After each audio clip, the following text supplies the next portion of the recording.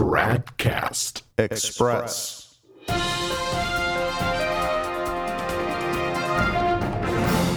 Tradcast Express, it's Friday, October 25th, 2019. Why do cowardly sedevacanists reject the teachings of the doctor of the church, St. Francis de Sales? That is the question the Recognize and Resist blog Catholic Monitor is asking, and I really don't see why we shouldn't answer it. The post in question is dated May 25th, 2019, and the writer says, quote, "All the conservative and traditionalist anti-open letter Catholic commentators and all the sedevacanists are united in rejecting or ignoring the teaching of Doctor of the Church, St. Francis de Sales." And then he quotes that teaching. "The Pope, when he is explicitly a heretic, he falls ipso facto from his dignity and out of the Church, and the Church must either deprive him, or, as some say, declare him deprived of his apostolic see." And then that's where the quote from St. Francis de Sales ends. And the blogger at Catholic Monitor continues, "The sedevacanists reject the doctor of the Church's teaching that the Church must declare him, the explicit heretic Pope, deprived of his apostolic see, because like Neo-Protestants, they, the Sedes, get to declare him deprived of his apostolic see, not the successors of the apostles, who Jesus Christ put in authority. The Sedes love quoting that the explicitly heretical Pope falls ipso facto from his dignity and out of the Church, but then dishonestly ignore or deliberately leave out the second part of the sentence." Unquote. Thus far, the accusation. So, what's going on here? Are we just dishonest cowards who can't face up to the teaching of a doctor of the Church? Well, not quite. When St. Francis de Sales says that the so-called heretical Pope must be deprived or be declared deprived of the apostolic see, he is not talking about this needing to happen in order for him to actually lose his office. After all, he just said, in the first half of the same sentence, that this office is lost ipso facto, which is Latin for by that very fact, the fact being him having become a manifest heretic.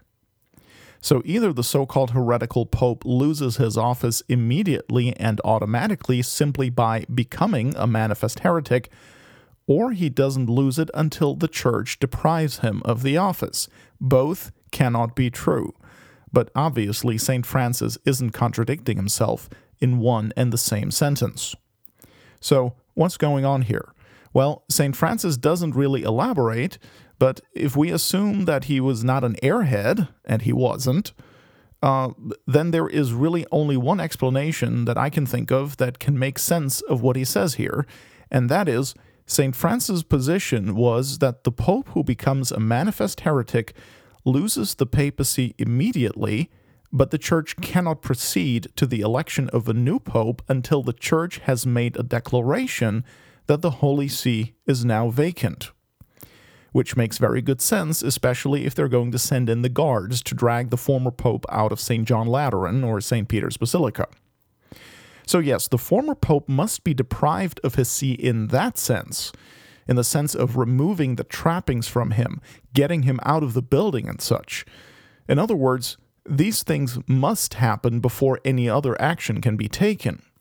And they can only happen at all because the man in question is already not the Pope anymore. Otherwise, there would be no authority on earth that could do this, because not even the Church as a whole has the power to take away the pontificate from a legitimate Pope.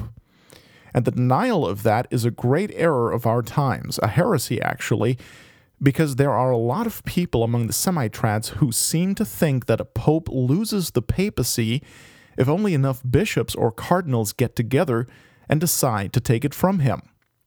So, no, St. Francis de Sales does not present a refutation of the sedevacanist position. And that's not surprising because he was a saint and a doctor of the Church like St. Robert Bellarmine. And among the big theologians who debated the whole issue of the possibility of a heretical pope and what would happen if, back in the 16th and 17th centuries, the only one who was canonized a saint and declared a doctor of the Church is St. Robert Bellarmine, the one we sedevacanists agree with. All the others, Father Suarez, Cardinal Cajetan, and John of St. Thomas, are neither doctors of the Church nor even canonized saints. And yes, there is a Saint Cajetan, but that's a different person. That's not the Cardinal Cajetan we're talking about here. So just saying, because people get these two confused sometimes. Oh, and by the way, we're not even saying that Francis was Pope and then lost his office. We're saying he was never Pope to begin with. But time and again, our opponents come back to this loss of office business. It's really frustrating. But hey, while we're on the topic of answering our critics, let's turn to a challenge posted on the Toronto Catholic Witness blog on June 29th of this year entitled, Pope Francis, is he the Pope or the false prophet? The writer of this post is concerned by people concluding that Francis isn't the Pope, and he asks, quote, who would declare the Pope has lost his office, and by what authority? Who would decide what manifest heresy is, and by what authority? Unquote. Now, he's right to ask these questions, but rather than looking up the answers in a pre-Vatican II theology book, he instead turns to an anti-Sedevacanist essay written by the Novus Ordo Finiite Brother André Marie of the St. Benedict Center. And so, what does Brother André Marie write? Well, the Toronto blogger uses two quotes from Brother André Marie. The first one is not relevant, and the second one is false. Regarding the first one, first, Brother André Marie, of course, uses the argument from loss of office, which is definitely not relevant to Francis, but let's humor him for the moment. Brother claims that the automatic loss of the papacy in the case of a manifest heretic is merely theological speculation, nothing more than an opinion that some authors hold. And that's hogwash already. St. Robert Bellarmine says it is the teaching of all the ancient church fathers. And of course, it's a conclusion that follows necessarily from the fact that one cannot hold an office in the church if one is not even a member of the church. And membership of the church is lost through manifest defection from the faith. If you look at the theology books after the First Vatican Council in 1870, if you look at the 1917 Code of Canon Law, that's all pretty clear. So for Brother André Marie to act as though this were a topic that the church has no position on and is all just speculation is wrong.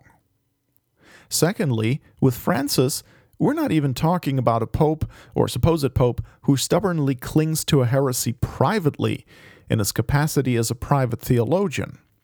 No, we're talking about a papal claimant who is promulgating heresy after heresy, damnable error after damnable error to the entire church as part of his magisterium.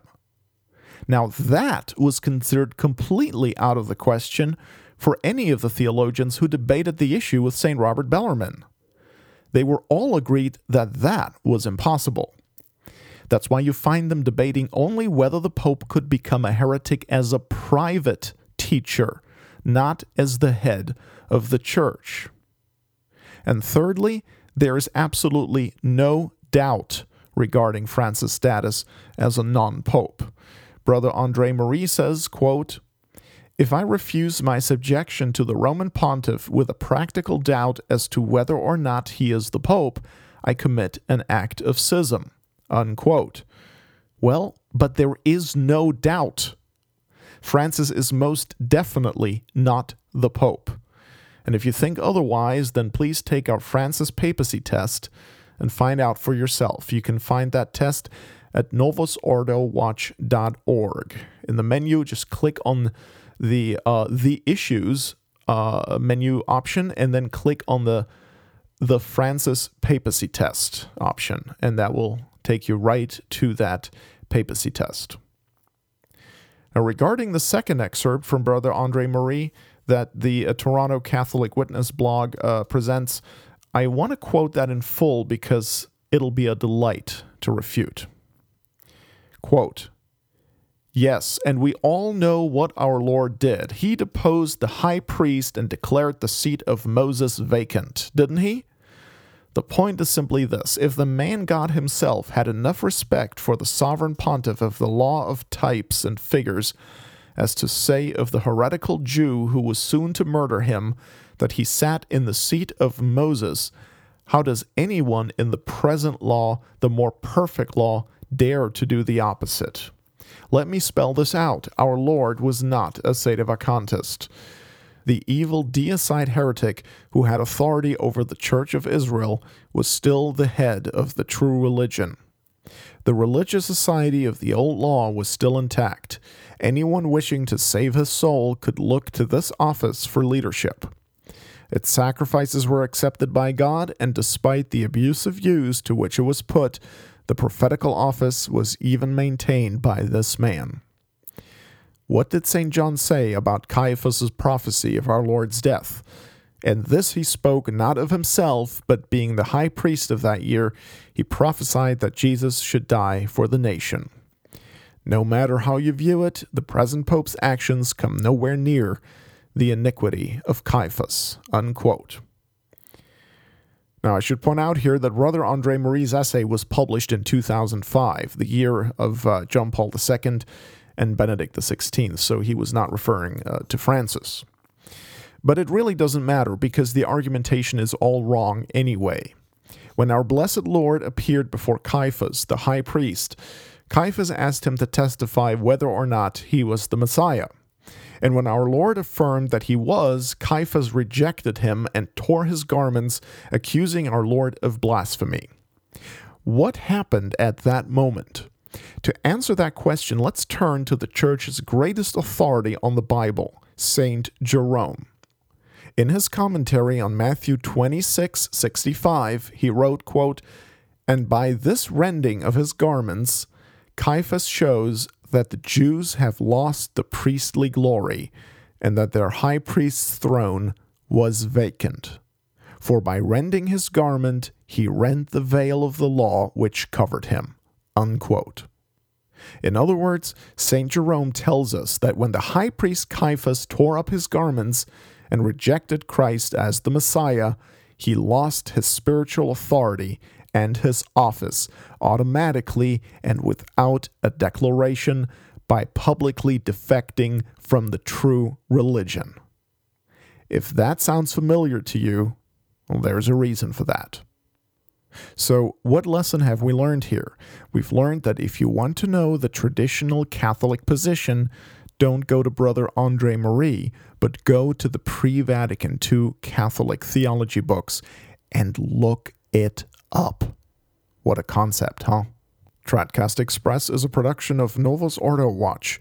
Check us out at tradcast.org, and if you like what we're doing, please consider making a tax-deductible contribution at novusordowatch.org/donate.